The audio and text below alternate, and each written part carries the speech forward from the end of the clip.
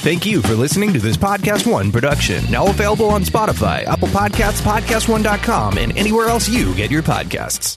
Quick break to tell you guys about NFL Game Pass, the only way that you can replay every game all season long. You can relive all the gutsy calls, crazy catches, wild comebacks, and breakout stars from every game every week. It's all the action, all the football you can handle, all in one place. So every game that we're talking about right now, you guys can rewatch it after the fact. I'm going to be going back, and you guys can too. Go check out Lamar Jackson in Week 1. Go check out Dak Prescott and what that Cowboys offense actually did. Go check out Kyler Murray and his NFL debut. That's my favorite thing about NFL Game Pass. You can go back and watch at any time. And if you haven't watched a condensed game yet, you have to try it out. It's every play from the game back to back to back, so you can replay an entire NFL game in the fraction of the time it normally takes. It's how I'm able to follow all the MVP candidates, all the breakout stars, and, of course, your waiver wire pickups all season long. To see all the action this season and stay on top of all the big storylines, you need NFL Game Pass. Best of all, you can kick off the 2019 NFL season with a 7-day free trial of NFL Game Pass. Just sign up now at NFL.com/ProFootballFocusNFL. I mean, what's Pro Football Focus doing? Last week they had Brady. This week they got Brady. We're literally doing it differently from everybody else. As a matter of fact, moving forward from this point on, I will not make reference to PFF. Do you not understand that they are that way because you're Joe Flacco? And you just like to discredit things that people deserve credit for. That you can't possibly be expected to defend that. Talk about the game, Sam. So who cares about what people think about us? Yeah, I like football season, all the things that go with it. Welcome in to the PFF NFL podcast. Steve Palazzolo here with Sam Monson. Cool new shot here, Sam. What do you think? Yeah, it's pretty Split fancy. Screen, little movement in the background. Working. All right. Iffy. Let's get into all the fun. Iffy video quality on my end because apparently cropping this close does not behave well with the multiple years out of date iMac selfie camera. So we'll work on getting that HD upgraded in the future. Yeah, it might be user error on your end. But all right, let's get into all the fun. Free agency. We said we'd go team by team. We're going to push that. We'll probably push that to Thursday. Let's just get into broad strokes. A lot of stuff still happened since Thursday, since we were on the podcast. So let's get into some broad strokes, winners and losers, like everyone likes to do. We have to know who won and who lost in free agency, right, Sam? Absolutely. So let's do it standard style. We'll alternate. You give me your case, I'll give you my case, and we'll sift through all the mess. I see your notes. There's some crossover here. Yeah.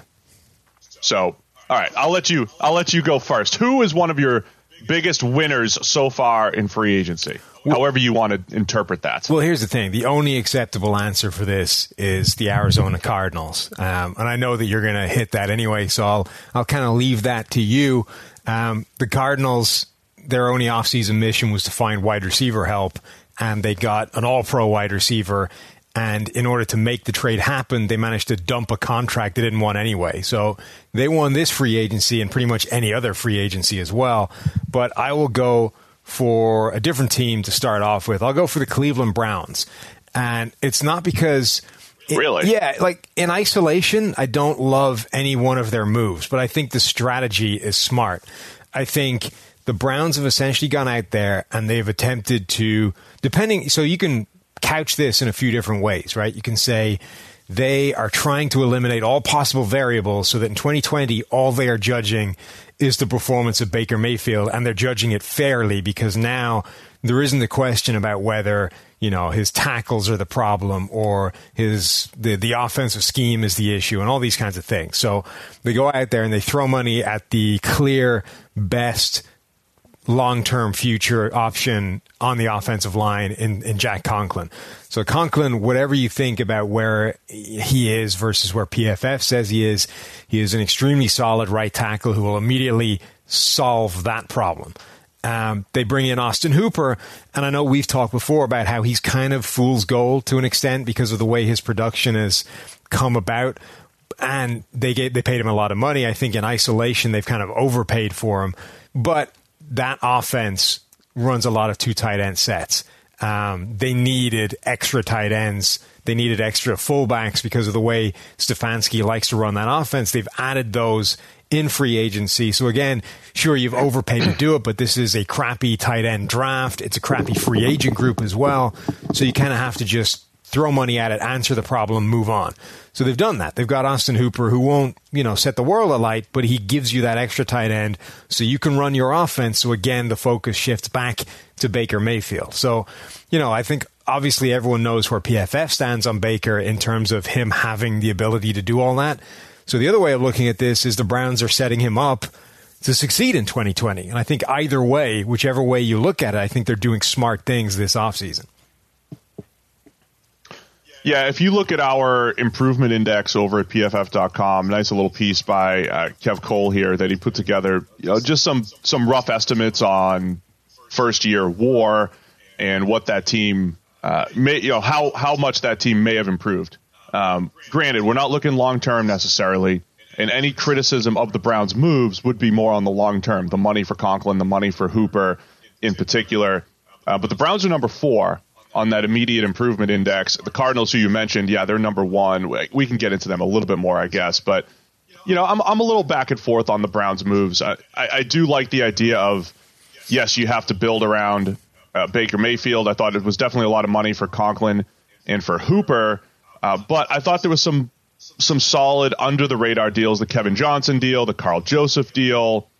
I thought, Andrew Sandejo, we talk about volume additions in the secondary, those I really like. Mm-hmm. And those, that's the way to attack, I think, the secondary is with value and guys that at least at some point have had some success during their careers. Yep, I think it's true. I don't think any of them are amazing moves, but I think they speak to a coherent strategy this offseason, which is something you can't say for every NFL team out there. I think free agency in particular causes a lot of teams to go kind of crazy and just start throwing money at things and trying to solve immediate, acute problems. The Browns' entire offseason is speaking to a broader strategy, which coming off the kind of season they had, I think is really smart. So who's your first big time winner? Well, I had the Cardinals on my list. We both had them. Do you want to let's grab another team? What do you think? Yeah, I think Cardinals, good job. DeAndre Hopkins added they didn't do a ton other than kind of fleece the Texans. Yes, absolutely. All right. So I'm going to go Baltimore Ravens here. Not every move was great, but I think a team that had obviously strengths up and down the roster, stealing Calais Campbell at the very beginning with the trade to the Jacksonville Jaguars for a 5th rounder. They probably overpaid for Michael Brockers just a little bit. Bringing Matthew Judon back on the franchise tag, I don't hate. Franchise tag over 1 year overpays, I'm generally okay with. So not a huge deal there, even though we wouldn't lock up Judon long term like that. Again, the franchise tag to me is a really nice way to buy you time to get the replacement. And they didn't necessarily have a replacement for Judon, so they put the franchise tag on him. So that and just no other crazy major deals. I mean, we've also learned from free agency sometimes just maintenance is good, sometimes restraint is good, and a lot of the better teams had some restraint throughout free agency as well. So I thought the Ravens just did a good solid job so far. So the other thing that's interesting about the Ravens is they have, again, when you talk about the sort of broader strategy thing, when you look at the players that they lost Michael Pierce. They potentially might be moving on from Brandon Williams, though he's obviously still there. And their defense has been kind of interesting because they've been moving down this positionless defense kind of road for a while. And it's been on the back end, but right in the middle, you've had these 2 fire hydrant, bowling ball type defensive tackles that all this was built around. Now, if you essentially substitute those 2 guys for Brockers and Calais Campbell, they're still the same pieces in that both those guys are dominant run defenders. I think they bring more from a pass rushing standpoint than the two guys they would potentially be replacing. But even if you just look at them in terms of like-for-like replacements, they're dramatically different shaped human beings, which potentially gives you a lot more versatility. Like, you can move Calais Campbell and Michael Brockers around the defensive front in a way you couldn't really move Pierce and Brandon Williams, because those guys are basically just moonlighting at other positions when they're realistically nose tackles. Yeah, it's a huge point, and the idea of positionless football is easier on the back end. I wrote the article last year about, hey, Earl Thomas is playing in the box more this year than he ever has, and their linebackers are blitzing like crazy. They're blitzing over 50% of the time. Their safeties are playing like linebackers. It's just blurring the lines, and they have now blurred the lines up front on the defensive line as well. So multi-gap type of assets up front, which I like. So, all right, your turn. Give me another winner so far in free agency. So I like. So I'm going to give you one that doesn't really count, but I want to throw it in there anyway just to mention it. So given the situation the Dallas Cowboys found themselves in heading into free agency, which, let's be clear, was entirely by their own making. You have your number one wide receiver and your quarterback about to hit free agency at the same time, along with your cornerback and other problems. To be able to at least retain those guys, I think, is important, and let's call it damage limitation. So you can spin the Dallas Cowboys free agency relatively well. But the team, I think, that's worth actual praise is the Oakland Raiders. And it's been a while since I've praised the Oakland Raiders. I haven't generally loved the way this new regime has been building. Where are they from? Sorry, the Las Vegas Raiders. God, I'm not. That's going to be the San Diego Chargers again for a while. The Las Vegas Raiders. I think they've quietly gone about doing some pretty smart things. They've added a couple of linebackers that I think are both significant upgrades. You get Corey Littleton, who is, the best coverage linebacker in the NFL over the past couple of seasons, or at least right up there with the Luke Kuechly's and the Eric Kendricks. They didn't pay a huge amount of money to get him. That, I think, is one of the best value signings in all of free agency. You bring in your boy, Nick Kwiatkowski. Again, pretty cheap deal, should be a significant upgrade. And then they've just been sort of ticking off, depth or lower value type additions. You got Nelson Aguilar, who I think is the type of receiver that's well worth taking a shot on as a guy you can integrate into your system and rediscover the form of.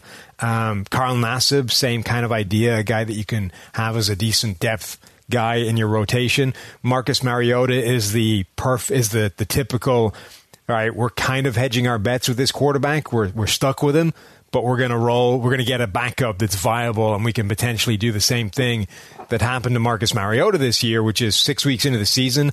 It's like, look, your play is just not acceptable. We're going to your backup.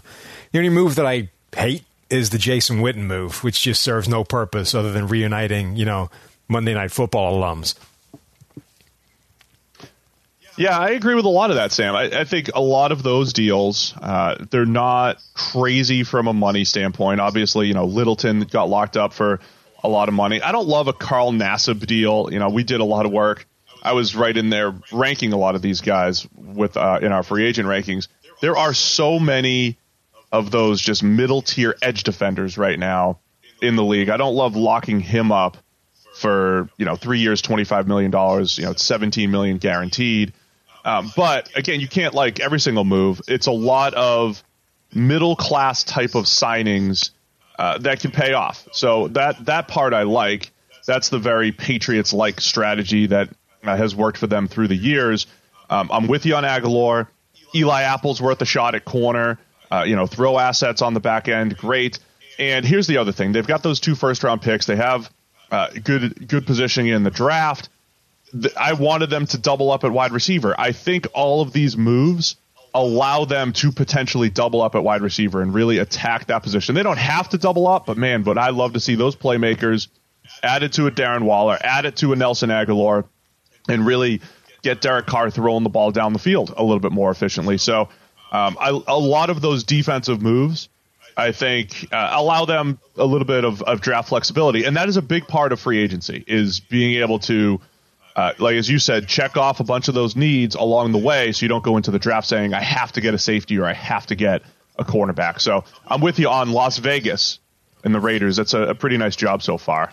I think that's what free agency should be. It's about fixing glaring needs so that you don't roll into the draft boxed into a corner having to target specific things, because the draft is hard enough to identify talent without essentially eliminating yourself from half of the potential drafting pool and saying, no, we have to force a certain position, otherwise we're screwed.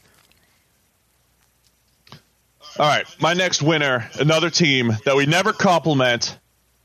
They just got voted the best fan base in all of football, Sam. Hashtag Bills Mafia. The Bills have done a really nice job. Yeah. What do you want, Teddy? Uh-oh. Teddy wants to come. Is this our moment? Well, so Teddy is one of my kids named after Vikings. He's upset that Stephon Diggs got traded to the Buffalo Bills. Understandable. So he is not happy about that. Stephon Diggs addition, well worth the first rounder and a few late rounders that they gave up. And hi, guys. Nice. We're live. We are live. Just say with hi the kids. and then leave. This is your moment. No, you got to take advantage We're jumping of on it. the trip. You got the dude from, the guy who was in his business suit when his kid ran in and the mother runs in after him, hauls him out. This is your moment. This is it. This is how we go viral. On the trampoline. That's it. Thanks, guys. Nice. So I'm a big fan of what the Bills have done. Thanks for tuning in, guys. Thanks for joining the pod. Now you guys have to go downstairs. All right. Stephon Diggs addition has been fantastic. And then they've gotten some of those, worth a shot worth taking a shot on types of guys. Josh Norman for 1 year, Quentin Jefferson, depending on the money there, big body up front, Vernon Butler, maybe a little bit too much money for a guy that hasn't produced yet, but he hasn't had a ton of opportunities with the Panthers, bringing in Mario Addison. I mean, it's all former Panthers up there, really. But Stephon Diggs is the key there, yes. Right? I mean, it starts and ends with Diggs and really turning that into maybe the best receiving core in the NFL now. Yeah, and this is one of those moves where, if you're going to be the draft is all about not forcing a need, but if you probably want to spend your first round pick on a receiver, why not spend it on one that's already a proven star at the next level and send it in trade collateral to a team like the Vikings and get a guy like Diggs? Now, even if you have to pay Diggs, it's a good deal. But the Vikings had Diggs, attached to this pretty team-friendly contract, so they don't necessarily have to pay him. They can keep him going along on that contract. And at that point, it becomes an absolute steal because he's on a really good value contract and he is a proven star. He can win at all levels of the defense. He can win with every way you want a receiver to win, whether it's speed, whether it's quickness, whether it's after the catch, whether it's contested catches, which you wouldn't think for a guy of his size and build. But that is a phenomenal way to spend a first-round pick. And to be honest, the rest of it is kind of noise in terms of picks. They're fourth, fifth. If you look at the list of players that's been drafted in the past few years in the fifth round, you might as well be burning those draft picks. So if you're attaching them to a trade that's a first-round pick, the first-round pick is the important thing. The rest of it is just filler. Well, I think it depends on how you use those. We've seen around the league. I just complimented the Calais Campbell pick trade because it was a fifth-round pick. So the Vikings are actually sitting here, and I know you don't like what the Vikings have done, but the Vikings are sitting there with an extra fourth, fifth, and sixth now. And it's not about the guys you pick. It's how you maybe swing those picks for a project tackle or a Calais Campbell who's randomly available or a Jarrell Casey. So if you could pair those late-round picks with having cap space, they could be useful. Yes. So I think from a Bill standpoint, though, it's a good short-term move. The risk here, though, is that there is actually a receiver available at that area that is not exactly Stephon Diggs, but maybe 80%, 90% of Stephon Diggs. And then you lose a little bit of that draft capital later. You lose a little bit of that flexibility. Your depth could take a hit 2 or 3 years from now. That's the only risk with I think a trade like this, which seems like it's just 4, 5, 6, just throw them in, it could hurt a little bit down the road, but I do like it overall. So I think the thing that differs the late round picks in terms of, like, first round picks have universal value, right? Because everybody gets use out of them. Everybody has a use for a first round draft pick that should effectively turn into a new starter, a new superstar. 4th, 5th, 6th round picks, their use is not in the draft. Their use is for actually converting those into veteran players that other teams want rid of. And the problem with that is, in order for that to be a reality, you also need the cap space to be able to take on those contracts, right? Because the reason a guy like Calais Campbell is available for a 5th is because the Jags want to purge their roster of bloated contracts and they want rid of what they're paying him. So for the Vikings to be acquiring those picks, that would be great if they had the cap space to sign 2 or 3 proven veterans towards the end of their contracts who are getting paid more money than their original team wants to pay them, but they don't have that space. So for the Vikings, 4th, 5th round picks are in and of themselves useless. Now, if they want to package those to start moving up in the 3rd or the 2nd, fair enough. But, you know, they're fundamentally a lot less valuable to a team like the Vikings than they are a team that has a ton of cap space to be able to play with. Cap space moves quickly, though. It'll move quickly. All right. So it's just flexibility, like, you know, the last thing that you said. All right. Give me another winner in your eyes. Another winner. Who else have I got? I have the Chargers, the Los Angeles Chargers, not the San Diego Chargers. Still, I really like what the Chargers have done. So, okay, look, this is framed around the what we already knew heading into the free agent period, that they're getting rid of their quarterback, right? They're parting ways with Phillip Rivers. They have made the determination that he doesn't really have a long-term future there. It's kind of tough to argue that given how he played last season. But so you're moving on with quarterback, whatever. They've said they're rolling into 2020 with Tyrod Taylor. In reality, I think the chances are they're drafting his replacement, you know, whenever the draft happens. Or they're going after Cam Newton when he becomes available, whatever. I don't think they're actually rolling with him. But look at what they've done, right? They've re-signed Austin Eckler to a reasonably moderate deal for a phenomenal receiving running back. They've signed Brian Bulaga, who, when he's healthy, is a top tackle and a guy that unquestionably upgrades one of the worst offensive lines in the NFL. You put the franchise tag on Hunter Henry, you keep him around. You bring in Linval Joseph, who is definitely on the downswing of his career, or has been the last couple of years, but again, is a big upgrade over what's already been there. And you bring in Trey Turner in trade, and I mean, that shouldn't be anything other than an upgrade, even though it's been a while since Trey Turner played his best football. So, and then Chris Harris, obviously being the marquee signing, right, which gives you the potential to have a truly spectacular, versatile matchup secondary on the back end. So I'm completely with you on all of those non-QB moves. They're all fantastic. I think there is a chance that the payoff there is as good as any other teams in free agency. I mean, it really is. If Bulaga plays and he's a top 10 right tackle, and Harris comes back to his top 5 cornerback form, Hunter Henry coming back, Linval Joseph, to your point, not the same guy, but man, their interior D, their O-line overall and their interior D-line has been like a 5 to 10 year issue there. It's just been bad forever.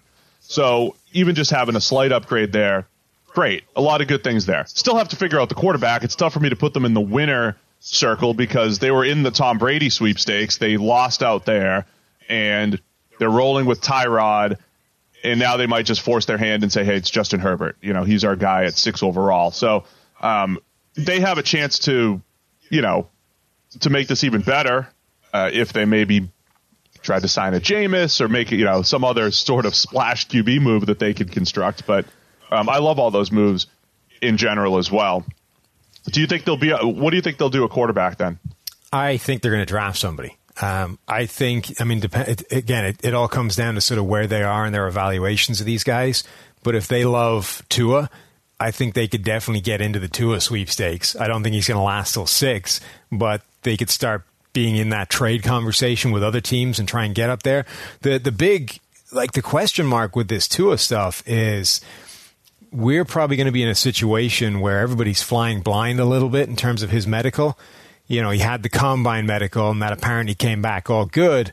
But what does it look like in a month's time? What does it look? You know what I mean? Like there are big question marks regarding his sort of long-term recovery that teams probably aren't going to get to be able to answer with this whole lockdown stuff.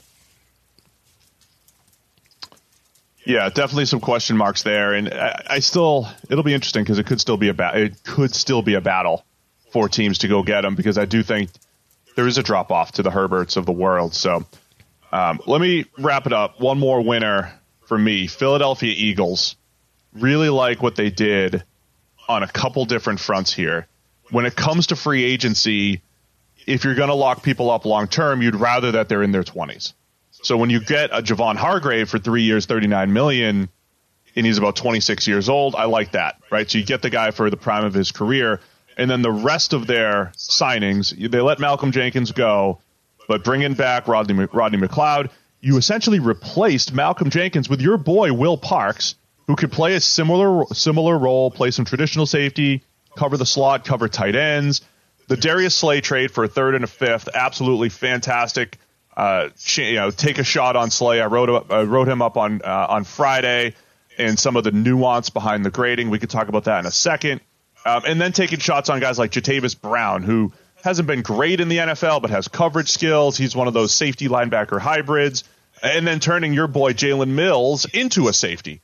I mean, they just essentially signed three actual safeties and one guy who is a safety body playing linebacker. Like, they are moving to this, we're going to play 12 safeties out there because coverage versatility is where it's at. Don't laugh at Jalen Mills. Don't call him my boy. He's the guy I wanted them to get rid of, and somehow they wind up getting him back and just changing him positions. Summarize your Darius Slay thing for me, because we took, and by we, I mean PFF, took a whole bunch of crap on Twitter because we put out, the sort of player card series that we were doing for all these signings, and it highlighted Slay's rank and grade last season, which was the worst of his NFL career. And people were like, oh, he's not the X-ranked cornerback. He's way better than that. And like, well, yeah, we think so as well. So summarize your Darius Slay thoughts. So I started it out with a line that a colleague for a player in the NFL gave me. And he asked me about his grade one time, and it wasn't a good grade that I was about to convey to him. And I was like, well, I was trying to give all these caveats. Well, we do this and we do that. And I was trying to butter him up a little bit before I told him he was poorly ranked. And he was like, I don't care. He's like, the grade's the grade. That's what it is. So in other words, you guys are doing your job. You're doing it objectively. You're putting the grade on, and it is what it is. And so I think we still have to, we put out the fact that he was 83rd or whatever last year. The grade was the grade. It was legitimately, this is how he played last year in the situation he was in. So now let's go back and see the context. Was he a little bit hurt? Was he a little bit banged up? First of all, yes, maybe, right? Secondly, he's playing the last 2 years since Matt Patricia took over, third most single coverage snaps, one-on-one snaps of any corner in the NFL. So he's gone from more of a zone-heavy scheme throughout most of his career, a couple different schemes that were zone-heavy, to one of the most man-heavy schemes in the NFL. Plus, he started to shadow some of the best receivers. He's facing Amari Cooper. He's facing Devontae Adams twice. He's facing Stephon Diggs. He's facing really good players and in one-on-one situations. And when you go look at cornerback grades in one-on-one situations, it is a disaster when they're targeted. And Slay was, not great in those situations, but it was actually very much in line with the rest of the NFL. So his skill set, where he has graded really well, 2014 to 18, has been more zone-heavy schemes, eyes on the quarterback, can play cover 2, 3, 4, 6, a little bit of man when you need him to. So his best bet is in a versatile scheme, a scheme like what the Eagles like to do. He should play better. And all of that added up to say coverage is also the most unstable metric that we have, meaning it is dependent on who you're playing against, what the quarterback does, and what your role is. So when you're evaluating a cornerback using PFF grades, I encouraged our readers, our subscribers to PFF Elite, I said, go to Premium Stats 2.0 and don't just look at the last year. Look at the full body of work. Use 2 years, 3 years. For Slay, when you go back to 2014, he's been our number 4 most valuable cornerback using WAR, which is driven by the grades. So there's a whole bunch of nuance that goes into this, and maybe it's our fault for putting out last year's grade, but I go back to the grade is the grade. This is what he did last year, right? Yeah. So the other point I would make What's so funny, is, Sam? I'm just saying it is kind of our fault. The other point that I would make is it's been a long time since I've seen somebody give up that many catches in incredibly tight coverage. And it was kind of like, so obviously, anytime you can, bring things back to you and relate it to yourself, it's always worth doing, Steve. So if I can bring you back to my truncated basketball career for a moment, now that we're locked down. When I was saying that what frustrates the crap out of me about playing defense in basketball is that you can play D really well and somebody's still just consistently draining points over you, right? Like it's one of those things where you have to accept that you're just making a difference to the percentages. And you're going to give up a ton, but you are changing it from 75% shooting to 65% shooting, and that's making a material difference. And just that mindset frustrates me in no end, because I'm used to playing sports where if you play defense really well, you can legitimately stop them. But cornerback play is kind of like the same thing, right? It's that you can have phenomenal coverage, and yet the perfect throw and the perfect catch is still going to beat you. And depending on how that goes, you can have a run of those things, and suddenly you're just getting completely screwed. So I think Slay, even though the grade has been a lot worse in this man-heavy scheme, I think he's actually done a really good job in it. It's just that he keeps getting hosed at the catch point. Guys keep making plays. Look at the receivers he's going up against. Cooper, Adams, Diggs, those guys are just making catches that most receivers would not make. And I think if he kept going, even in the same scheme, I think it would swing back in the other direction, because it's happening at an unsustainable level. And B, if you remove all of that and you just say, right, you're going back to playing in a different scheme that's easier and having easier assignments, your grade's immediately better right off the bat. Yeah, so I think when you add all that up, we're expecting Slay to bounce back. He's reunited with Jim Schwartz, who was the Lions head coach when he got drafted in 2013, for whatever that's worth. He only played about less than 300 snaps in his scheme, but there's some familiarity there. And the Eagles have had a revolving door of mediocrity at the cornerback position the last couple of years. Yeah. So that should be an upgrade for them. I like what the Eagles did, both from a veteran standpoint, a couple one-year deal flyers, and when they did lock somebody up, it was Javon Hargrave, who is fairly young. Do you want to throw one more winner in there, or do you want to get to the teams we don't feel as great about? I'm out of winner, so who else have you got that you want to throw a little honorable mention to? All I said was short-term, the Colts. I think short-term, adding DeForest Buckner, Phillip Rivers, short-term wins combined with a roster that's been built for the long term. So I think that balance, the diversification of funds, so to speak, from a financial standpoint has been good, because they've done such a good job from a long-term team building standpoint. They could afford some of the boomer bust type of moves like DeForest Buckner and Phillip Rivers. And then on the other end, I've been saying the 49ers, I love the fact that they traded Buckner and they just kind of retained their own and were pretty quiet during free agency, and sometimes less is more. Dude, the other thing about this webcam setup at the moment, I don't know what is happening with the lighting in my setup, but I don't have coronavirus to the best of my knowledge. Should I just put it? It's being made look that way. What do you look like? Right? I look like death.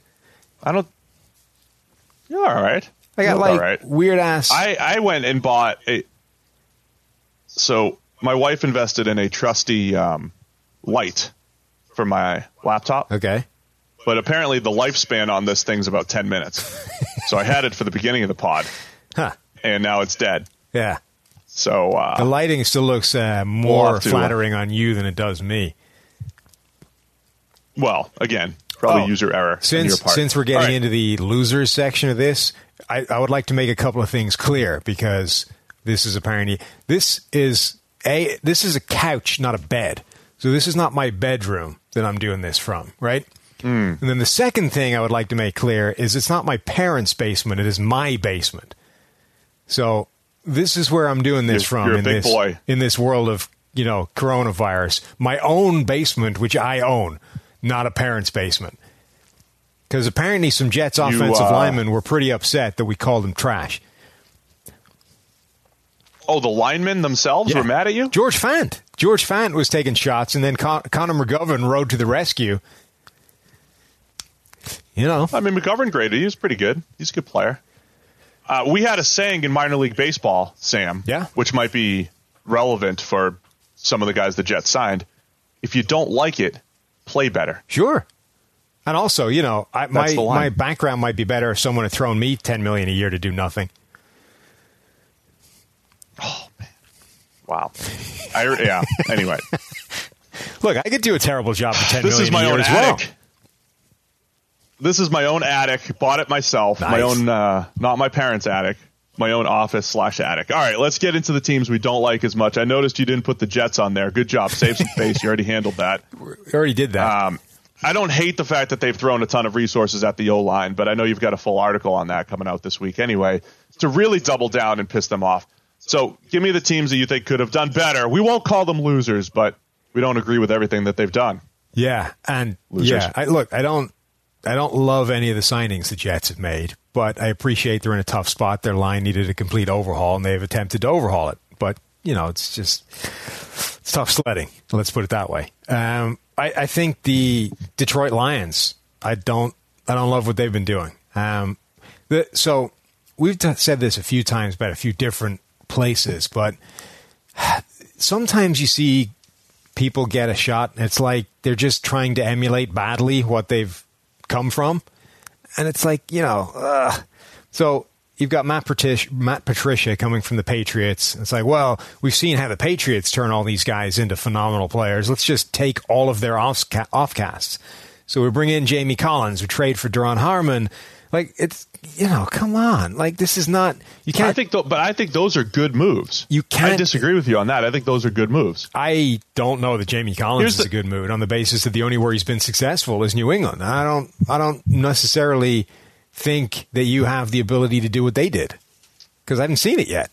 I would look at it differently, though. With Collins, it's not so much the location, it's the system, the scheme, the usage pattern.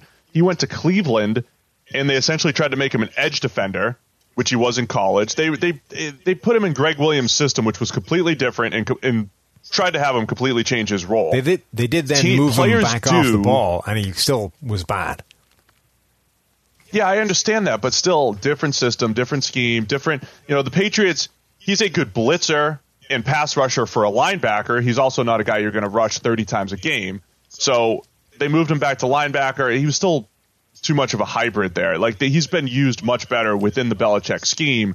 So at least with him, and Duron Harmon's been honestly, I think that was a good deal for the Lions. I think a fifth-round pick for a guy that you know is a good free safety. I think that in and of itself is a good move, right? The fact that it's just assembling old Patriots players is bad. So you got Jamie Collins, you got Duron Harmon. All I'll say about that, though, is that when part of the risk of free agency is when guys change teams, they're going into a new environment, new ecosystem, new system in general, and you can mitigate that a little bit if you at least know, hey, I coached this guy before, and I know how I'm going to use him. So you can at least mitigate some of the uncertainty by putting him in the same system. And I thought for Collins and Harmon, those are good moves. You've also got bringing in Danny Shelton, and here's the thing, right? This is not the same system, right? You remember the way, so Rex Ryan and Rob Ryan ostensibly ran the same defense for years, but Rob Ryan's defense always felt a little bit like the Ryan family had kept back, like the back 3 pages of the playbook. And it's like, you get almost all of it, but we're going to keep the 3 pages at the back to make everything function. This is kind of what Matt Patricia... Buddy and Rex were hogging the rest of the playbook? Yeah. This is kind of that's what it felt like all the way along. It's like Rex's defense actually functioned, and Rob's, they did the same things, but it never really worked. This is how I feel about Matt Patricia, right? It's like we've gone from New England, and we're sort of, like, I understand the principles. We run man coverage a ton, and we get these sort of containment edge rushers, and this is how, and it just doesn't work yet. Now, maybe that's because they haven't been able to install the personnel yet, and this is all part of this. Maybe I'm completely wrong, and these are the key players that will transform the Lions into the Patriots defense. On the other hand, maybe this is going to look like a bad imitation of what Belichick does all the time. and simply assembling all the players that the Patriots are happy to let go from that defense is not going to make it function the way you think it will. So when we, my theme in this show has been about broader strategies for roster building, right? And this just feels like a terrible broader strategy to just bring in all of the low-level players that clearly weren't integral parts of a defense that is really good and expect it to make the difference between yours not being good and being really good.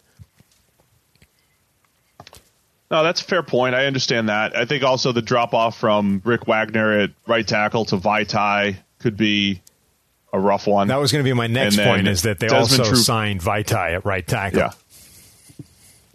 Yes. And Desmond Trufant, he was really good in 2014 and 15. Yeah. And since that time, he's been just okay and injured. Yes. So he's worth a shot, but it's a better shot if, you still have Darius Slay and you want Trufant to be the number 2 in this man-heavy scheme that likes to play matchups. If Trufant's matchup is the number 2 matchup, I feel better about it. If he's the number 1 matchup, that's different. But it also, you might have to draft Jeffrey Okudah to kind of make it all work there. Yeah, 100% agreed that I don't dislike. Honestly, almost all of these moves I don't dislike in isolation. It's the broader strategy that I disagree with. So Trufant, I think this entire offseason everywhere is all about cornerbacks that could be really good, but it's a gamble. And I think Trufant is one of those. He's an outstanding guy to roll the dice on, but don't substitute Darius Slay, who is proven to be really good, for the guy that you're not sure if he's good or not at all. If he was coming in to compete with Oruwariye and, maybe another guy that you draft and be the sort of one of those 3 is going to become a second viable number 2 cornerback, that would be outstanding. But you've gotten rid of the one sure thing you had over here, and now everything is a question mark. All right. Yeah, so I'm more lukewarm on the Lions in general. Okay. I'm going to start with one of my losers. I'm going to say the Patriots right now. I think the Patriots, for a couple reasons. I think they miscalculated the Tom Brady situation. So it's not so much what did they add and what did they subtract. They have sat there in previous years and quote-unquote lost free agency, right? 2 years ago, they lost free agency after the 2017 season. Everybody left. They went to the Super Bowl. Malcolm Butler left and Dion Lewis left and all these guys left. And then the following year, they came back and won the Super Bowl. But they've gone through, I've talked about this a couple times, they've gone through ebbs and flows of their roster situation, but they've had Tom Brady as the X factor. And they've gone through ebbs and flows mostly by sticking to their guns, by saying, here's the value we place on you. If it's too much, we're going to let you walk. We're okay with it. And we might take a slight hit in the short term, but long term, we're going to be okay. I think for New England, there's 2 places this year that are a little bit different. I think they miscalculated the Brady situation. They expected him to take another hometown discount, whatever it might have been. And now they're sitting there with $13.5 million on the books of dead money right now for Tom Brady. Miscalculated there. And then I think they compounded it by taking Joe Thuney, who's a fantastic left guard, but ultimately as a left guard, they franchise him. And now until they have a long-term deal in place, he's on the books for about $14 million. So a team that does not have a quarterback right now and is losing all their players, which again is typical New England, right? Jamie Collins is gone and Kyle Van Noy, Danny Shelton, all these guys, right? Still have no receivers, still have no tight ends, but most importantly, they don't have a quarterback. So I think more question marks in New England than they've had in 20 years. You're not convinced by 3 traits in 2 plays? Jarrett Stidham. Stop it. I saw that. Saw it. So I agree with you in principle. Well, so look, anytime you lose Tom Brady, you're the loser in free agency until you show me what your alternative plan is. And at the moment, the Patriots are kind of incomplete grade because we don't know what their alternative plan is. Are they going to target one of the sort of cast-offs that are still available, whether it's Jameis Winston, whether it's Cam Newton, who's going to be available at some point? Are they going to try and resuscitate one of those guys? Are they legitimately tanking for Trevor? And, basically, if you're rolling into this season with Jarrett Stidham as your starter, you're tanking for Trevor. I'm not buying the idea that Jarrett Stidham is some sort of secret weapon that only the Patriots know about. Like if they are rolling him out as a starter, if the depth chart is Jarrett Stidham, Cody Kessler, and Brian Hoyer, you are tanking for the next draft. I don't care how you spin that. That's what's happening. So, and honestly, I don't know that that's a bad thing either. So the Patriots are kind of in this spot where, maybe I don't know if they necessarily miscalculated the Brady thing or if they just decided that at some point this needs to end and this makes sense as a time, right? So Andrew Brandt was on the Ross Tucker Football Podcast the other day, and he phrased it that the end of the Brett Favre era was much like this, right? It's not that they decided that now's the time. So I've always kind of phrased this as, the Packers basically reached a point where they just got sick of Favre's stuff, right? And said, all right, we'll make the decision for you this offseason. Bye-bye. He was like, that's not how it happened. It's just that we reached a year where we just stopped fawning. And, every year it had been, oh, please, Brett, come back. We need you. Everything's great. We'll do this and that, and we'll make everything perfect for you. And then one year they just went, you know what? Screw it. If he comes back, great. If he doesn't, we're okay with that as well. So we'll just sit here and wait and see what happens. And to him, that's like, oh, where's the love gone? What's the story? I honestly think that's kind of what happened in New England as well. Eventually they just went, you know what? Let's see. If he decides now's the time, okay, it's got to happen at some point. And if he doesn't, we'll take him back because, it's Tom Brady. So I think they just decided that this makes sense. New England reporter, ESPN reporter Mike Reese, he did a good job. I think he kind of laid that out, and I think Burt Breer was talking about it a little bit too. It was like a little game of chicken where it was like, all right, who's going to make the first move? And Brady wanted to be wanted, and Belichick wanted Brady to come back with a reasonable offer. And neither guy really did.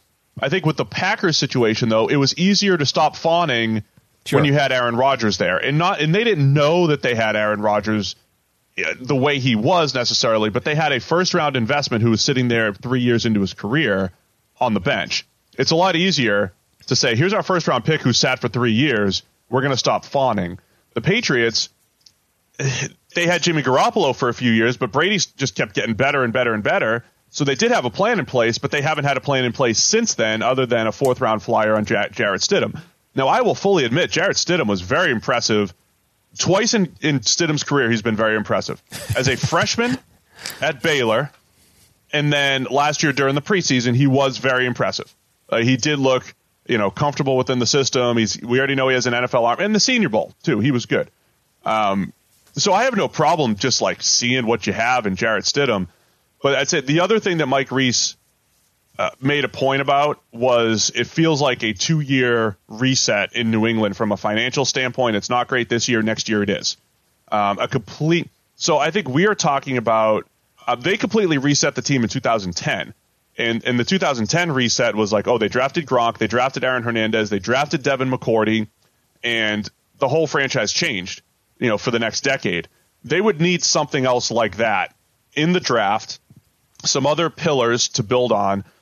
So from one perspective, I think if you're a Patriots fan, instead of being sad about Brady, maybe it's an exciting time, but it could be a painful time because Brady helps you through transitions with 10, 11, 12 wins, whereas here, I don't know, they look like a 5 or 6 win team on paper right now. I don't know what type of magic Belichick can pull unless they truly just commit to this 2-year plan. So, and I think there's a good chance. For now, we'll call them losers until the I think there's a good chance they do unfolds, because I think the Patriots are, uniquely suited to attack a long-term strategy unlike any other team. They have that kind of breathing room to be able to say, okay, the greatest quarterback of all time just walked off into the sunset to Tampa. We don't have an alternative solution. I can get you one. It's just going to take 12 months to get here. So we are going to roll this year. We're going to do what we can. We'll suck, and everything will be focused on the following season, whether it's Trevor Lawrence, whether it's the next Joe Burrow to come out of nowhere. We are going to target a quarterback next year, not this year, and we're just going to have to suffer through 12 months of pain to do it. I think the Patriots are one of the only teams out there that would actually embrace that kind of strategy. All right, who else do you not feel so good about so far through free agency? I don't like the Jags. And honestly, this is kind of like it's almost like the reverse of the Dallas thing, right? Where it's given where they found themselves, this is not the worst strategy in the world, but to even let yourself get to this point is just depressing. So the Jags obviously are in fire sale mode. They ship off Calais Campbell for a 5th-round pick, which is essentially just a salary dump. You franchise Yannick Ngakoue, who doesn't want to be there. So now what do? There doesn't appear to be tremendous amount of suitors in terms of trade because he was a guy with some question marks and he doesn't want to be there. You probably aren't going to get a chance to lock him up long term because he doesn't want to be there. So you're now just stuck with this inflated 1-year contract for a guy who probably isn't going to go out of his way to dominate this year. You get rid of Nick Foles, who, okay, signing him to the bloated contract in the first place is a bad move. But now you've answered your question as to what you do at quarterback by getting rid of one of them. And I don't look, Minshew was a great story last year. He's a phenomenal personality. The mustache is outstanding. There's a lot of things to like. And some of his play was good, but some of it wasn't. Like, we are a long way from being 100% sure we know that Gardner Minshew is the future and the answer in Jacksonville. Like, Minshew has less good tape for the Jacksonville Jaguars than Blake Bortles did. And Blake Bortles clearly wasn't the answer. So, now, look, Bortles had a lot more bad tape. Maybe. But he had some good in there as well. So, you don't know that you have a quarterback and you're sort of knocking everything down to start over. At this point, what are the Jacksonville Jaguars other than a team with no building blocks?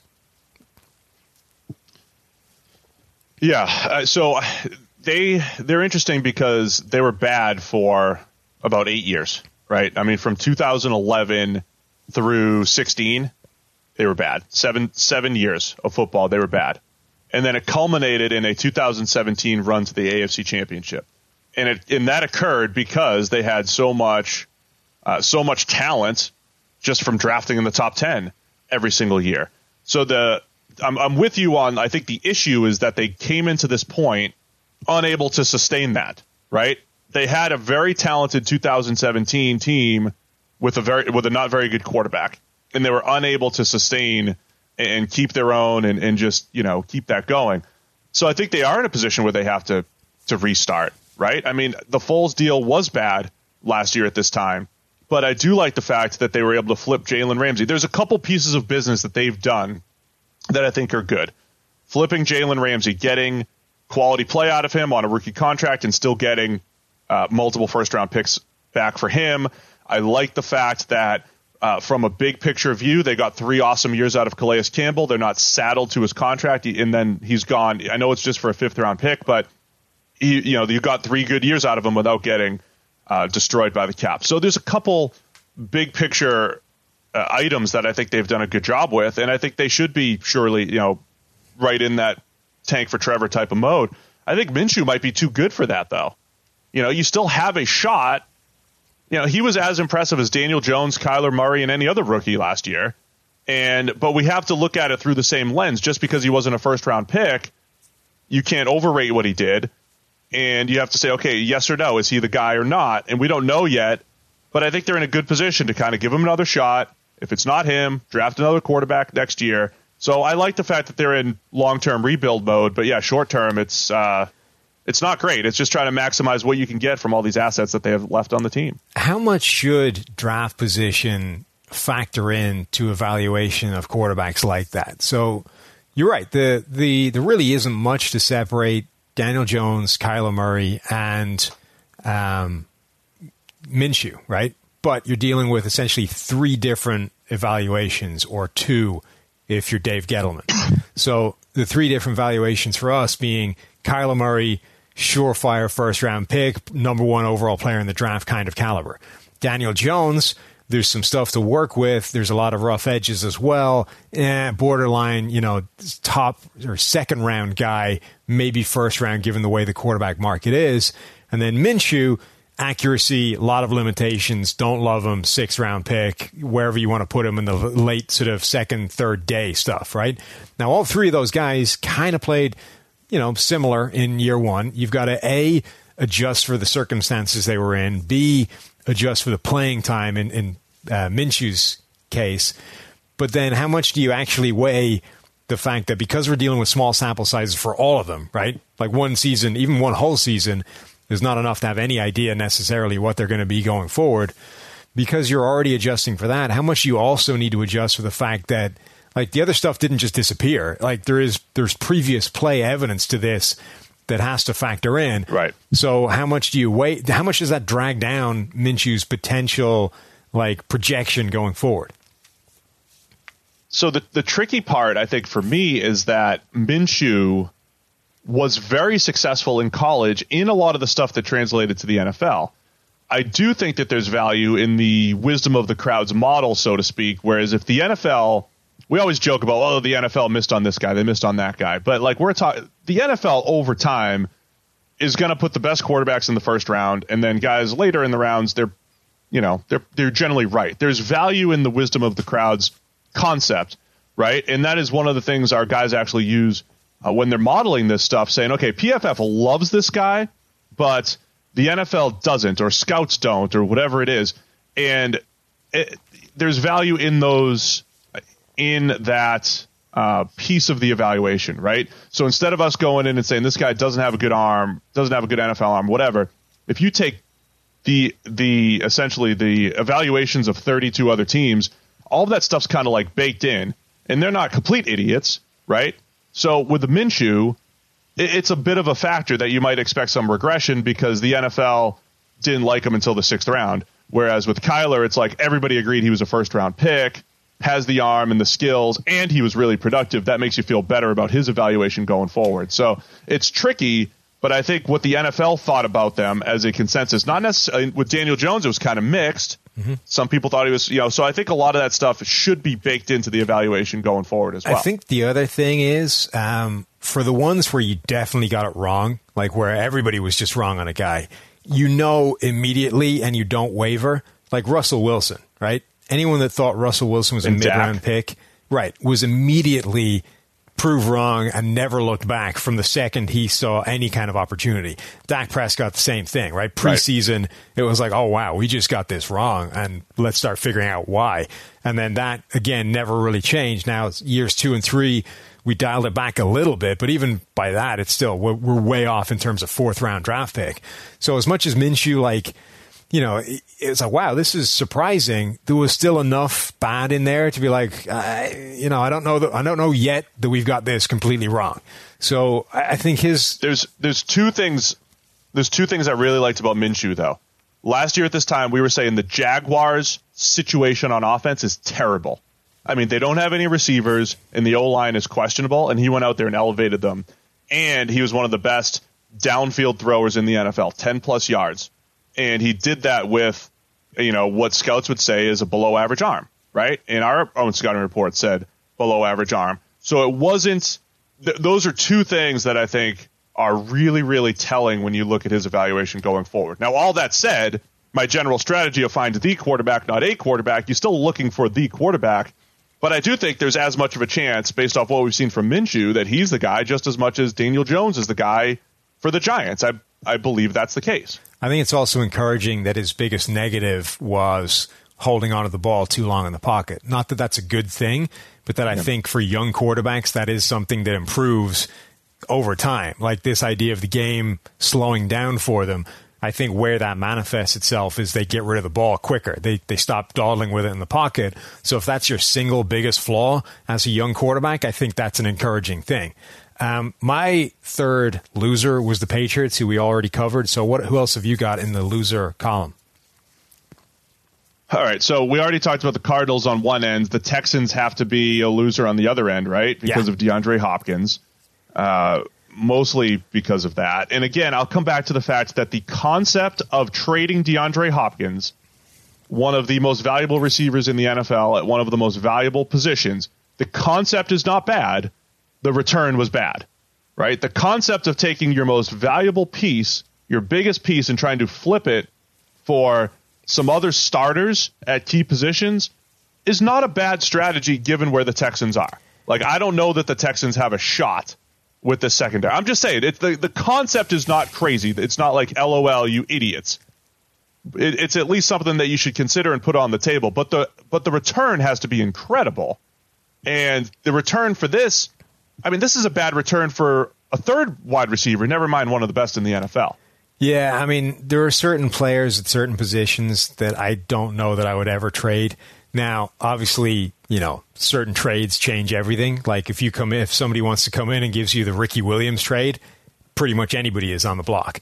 But in normal terms, it would take an absurd. I wouldn't be listening to phone calls about trading DeAndre Hopkins. Like somebody would have to mail me an offer that I started reading before understanding what it was, before I saw that there were 5 first-round picks attached to this thing, before I would even consider trading a guy like that, because that is the player that you are trying to assemble with all this draft capital. So for a guy like Hopkins, there's almost no trade that I would make to get rid of him, particularly when you finally got the quarterback. Like if you don't have a quarterback, that changes some things, right? Because ultimately, a guy like DeAndre Hopkins without a star quarterback is only going so far. But you have the quarterback in Deshaun Watson, so everything should be about assembling talent around him, not dismantling it. So I think almost regardless of what the offer is, trading away Hopkins is a bad move. Given the offer, it's absurd. Like, not only are the Texans the biggest losers from free agency, but I don't know that anybody has come out of a free agent period looking as bad as Bill O'Brien has in this period. Now, none of us were privy to what went on behind closed doors, but the reports of what did go on have not painted him in a particularly flattering light. And I mean, that's a tough situation to be in. Hopkins said it was overblown. I think generally a lot of that stuff is. So not even going to get into the things that were said. Here's the deal. I'm looking at the players that they added, and I just had a thought. Right? The crazy copycat NFL. And the Texans, they had to try to get through the Ravens this year. They got destroyed by Baltimore during the regular season. We saw what Lamar Jackson did in the designed running game. Adding David Johnson at running back and adding Randall Cobb, who they paid $27 million over 3 years, by the way, for an aging Randall Cobb. Are the Texans going to try to not completely duplicate what the Ravens have done, but tap into Watson's rushing ability a little bit more, throw a couple backs back there next to him, have a Randall Cobb who's been like a jack of all trades back when he was, in his prime?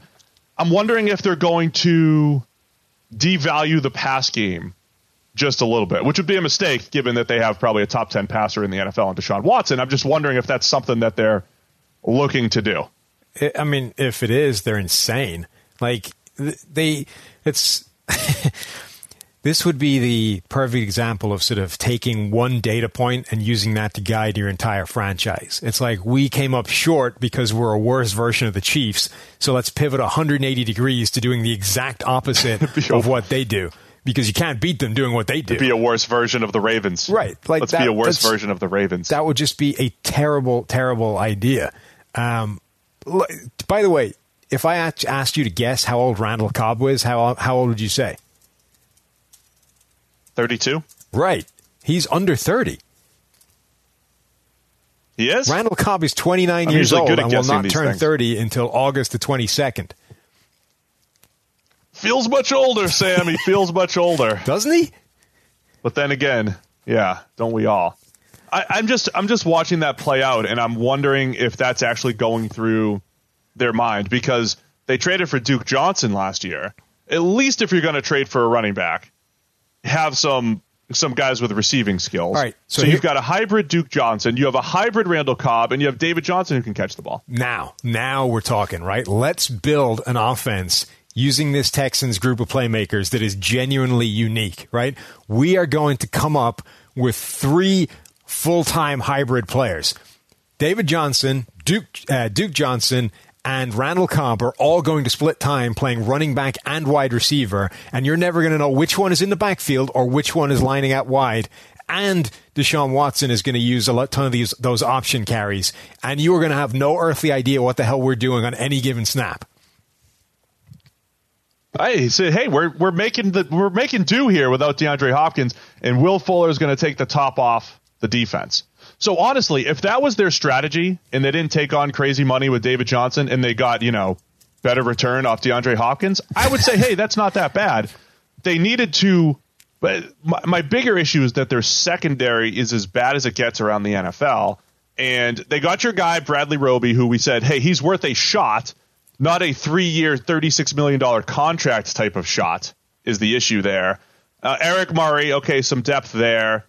Jalen Watkins, some depth. Vernon Hargraves, I still believe in Vernon. 5 years of suck doesn't matter. He'll get better. No, I mean, seriously, they have not added enough. Phillip Gaines, they haven't added enough in the secondary. Whereas if you were going to trade DeAndre Hopkins, I'm saying you better come out with a first-round pick or at least a number one cornerback out of that trade.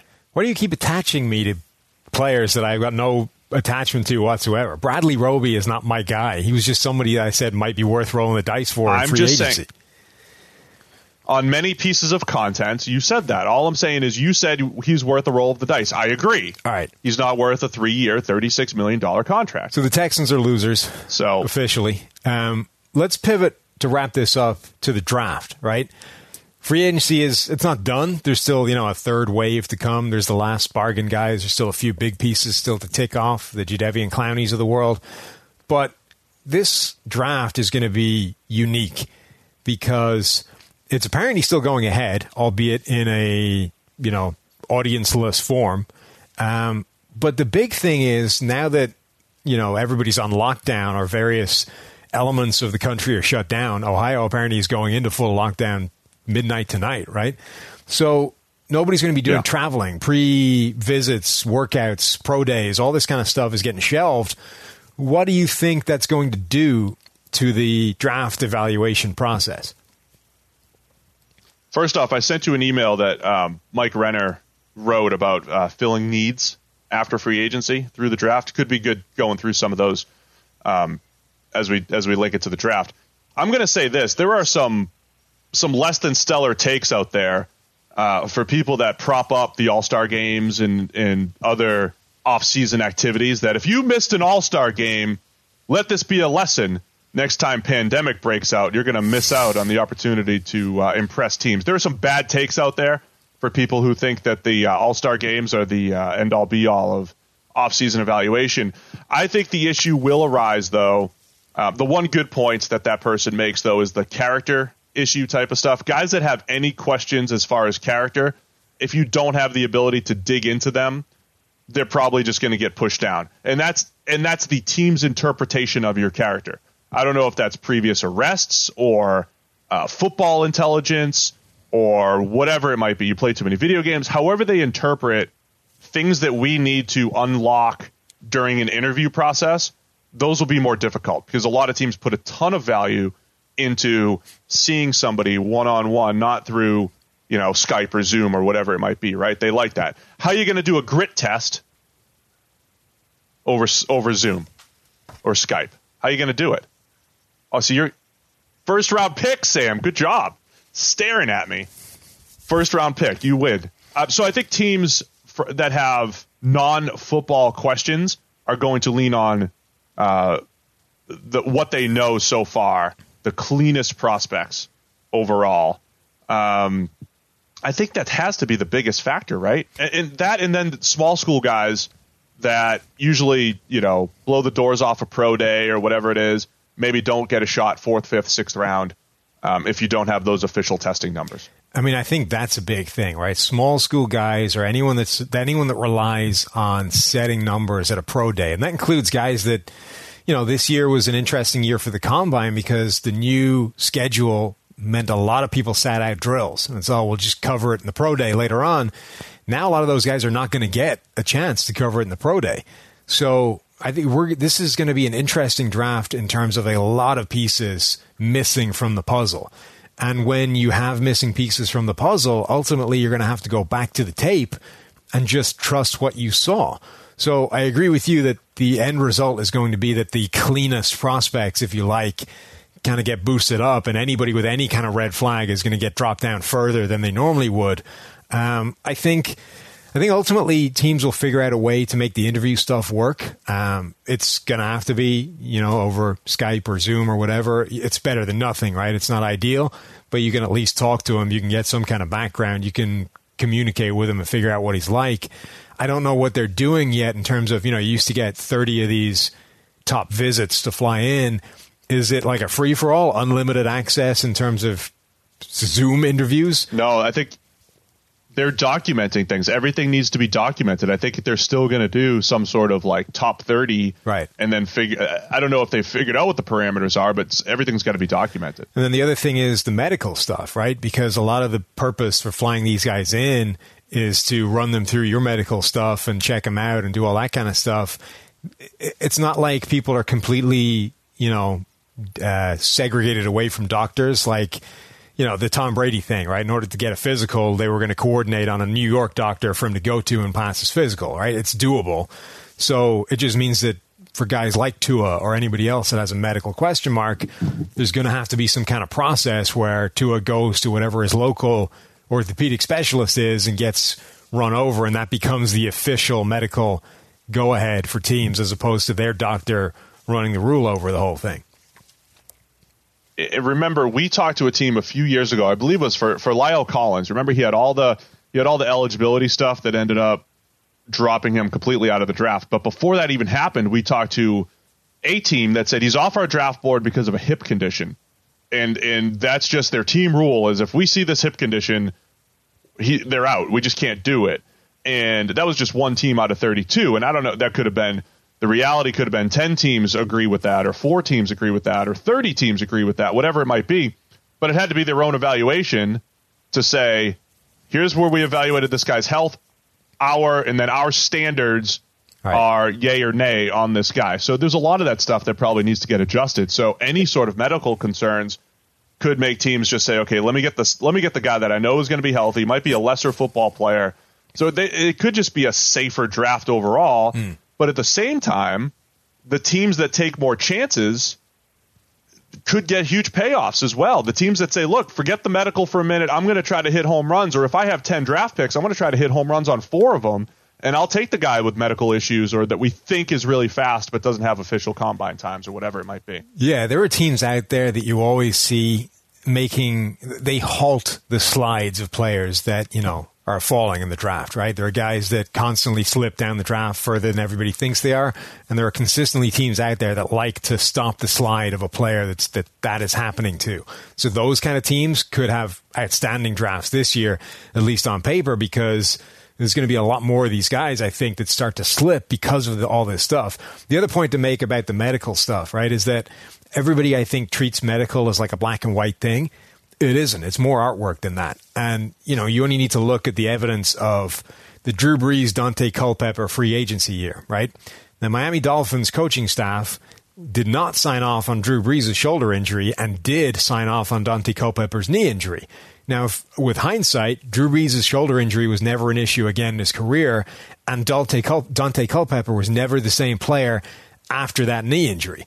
So, obviously, the reverse is true with the Saints, at least in terms of Brees. They signed off on his shoulder injury, and everything is great.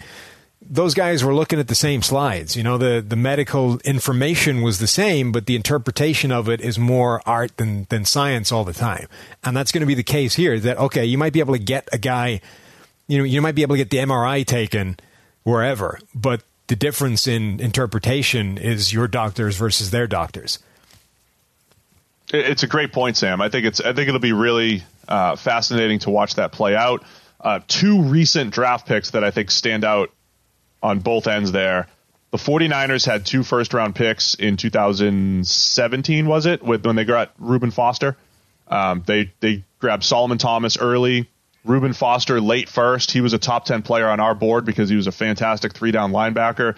They got 1 good year out of him, 1 bad year, and a whole bunch of off-field issues out of Reuben Foster. But at the time, we're like, hey, at 31, worth the risk, right? Taking him or it was 31 or 32, taking him very late first round.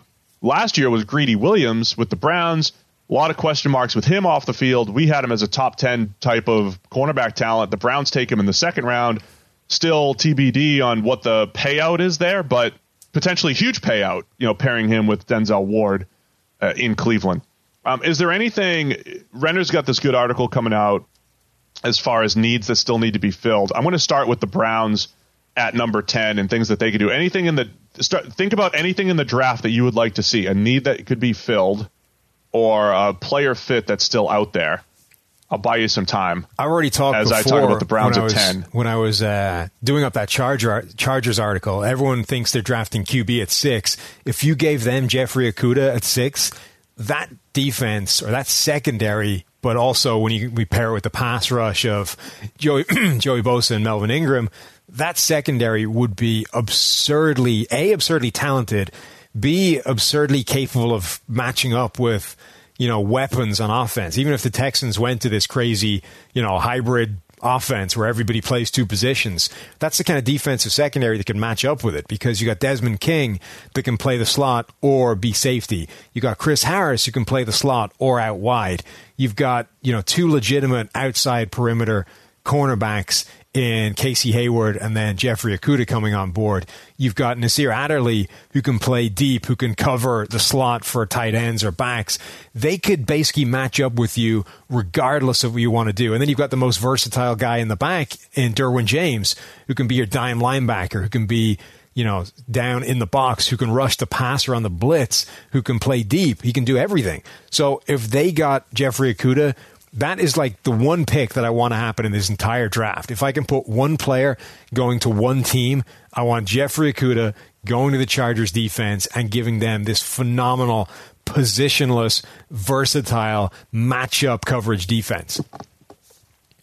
You're speaking my language, man, especially in that division with the Chiefs. Now, I don't know that Okudah is going to last that long, so it could be a pipe dream. But whatever. I know you wrote that up last week, right? You were sending me your little diagrams of what that would look like. Looks awesome. Yeah. If you could do that. So the whole time, my pre-draft plan for the Browns was to sign Jason Peters on the 1-year deal and then draft, say, Andrew Thomas, our top tackle on our draft board from Georgia at 10 overall. I think Tristan Wirfs is going to be elevated a little bit, maybe above Thomas. I think Mekhi Becton might be elevated above him. I love Andrew Thomas. I still think that's a great fit for either the Browns at 10 or the Bucks at 14. That's who Renner put in his article, Andrew Thomas at 14 to the Bucks.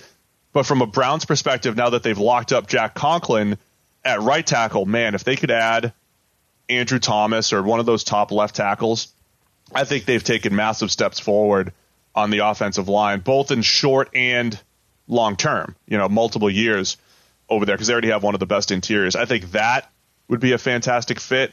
I think the Bucks, everybody's going to be drafting for the Bucks right now, right? Everybody's doing. I think we're doing it this week too, from a content standpoint. Like, what should the Bucks do now that they have Tom Brady? Imagine if they are in the middle of this wide receiver sweepstakes, depending on how things fall. A Jerry Jeudy, a CeeDee Lamb, or a Henry Ruggs at 14. Adding those guys to the mix, because we keep talking about the playmakers that they have. They don't really have a good wide receiver number 3 there. Rashad Perryman's still on the free agent market. He was their 3rd receiver last year. Adam Humphries was the 3rd receiver the year before. It's still a big question mark. What if they got one of the Jerry Judys, CeeDee Lambs, or Henry Ruggs of the world to add to that mix with the big-bodied outside receivers and the 2 good tight ends in O.J. Howard and Cameron Brate? Yeah, that would be pretty absurd. I mean, Jeudy in particular in that offense, with his ability to play inside and outside, with his key calling card being separation, which is obviously contrasted with a Mike Evans. He's a skill set they don't have in that offense right now. Teaming up with Brady could be phenomenal. Your boy, another one of your boys, Emmanuel Sanders, who you tried to pair with a bunch of teams, he ends up signing with the Saints. Yeah.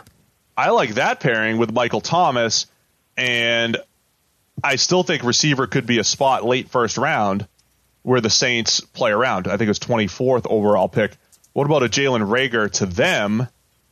24th overall in the first round. Pair him with Emmanuel Sanders, Michael Thomas, Alvin Kamara coming out of the backfield. Yeah, I mean, absolutely. The Saints, they've had Michael Thomas and basically nobody else for a while. I think Emmanuel Sanders is a big step in the right direction. A, it's a short-term step, but B, it doesn't answer all the problems. They can definitely add bodies, and this is a phenomenal receiver group. So I think there's still tons of fits for them to snag, whether it's first, whether they wait to the second or third. I think there's going to be talented receivers there to add and give them a skill set they still don't have with that group.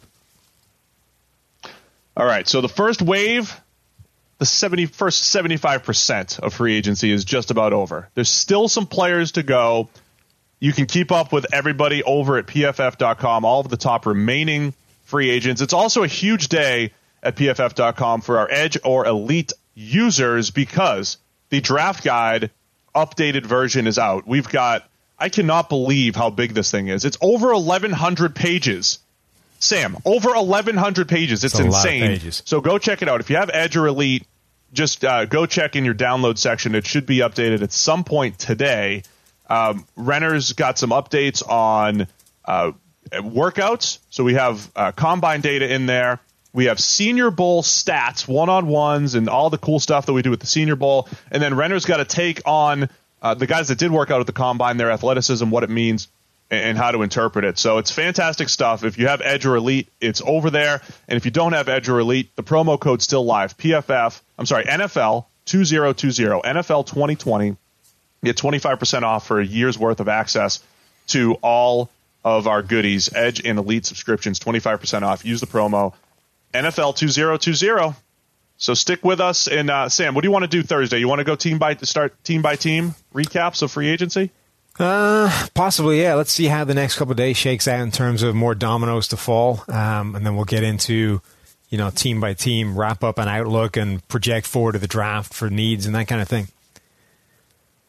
Yeah, it's all team building season. We'll continue to talk free agency, the trades, and the draft going forward. So thanks to everybody for tuning in. Thanks for bearing with us in all of our work from home settings. And hopefully this will be the best this entire audio week since we started this work from home thing. I think, in theory, still no promises. We should have record two this time? better audio streams as opposed to one from last time.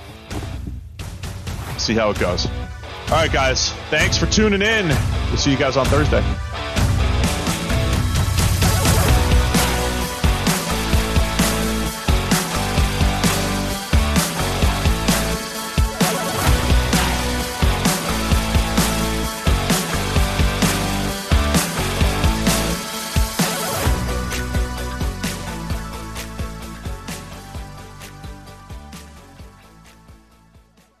Quick break to tell you guys about NFL Game Pass, the only way that you can replay every game all season long.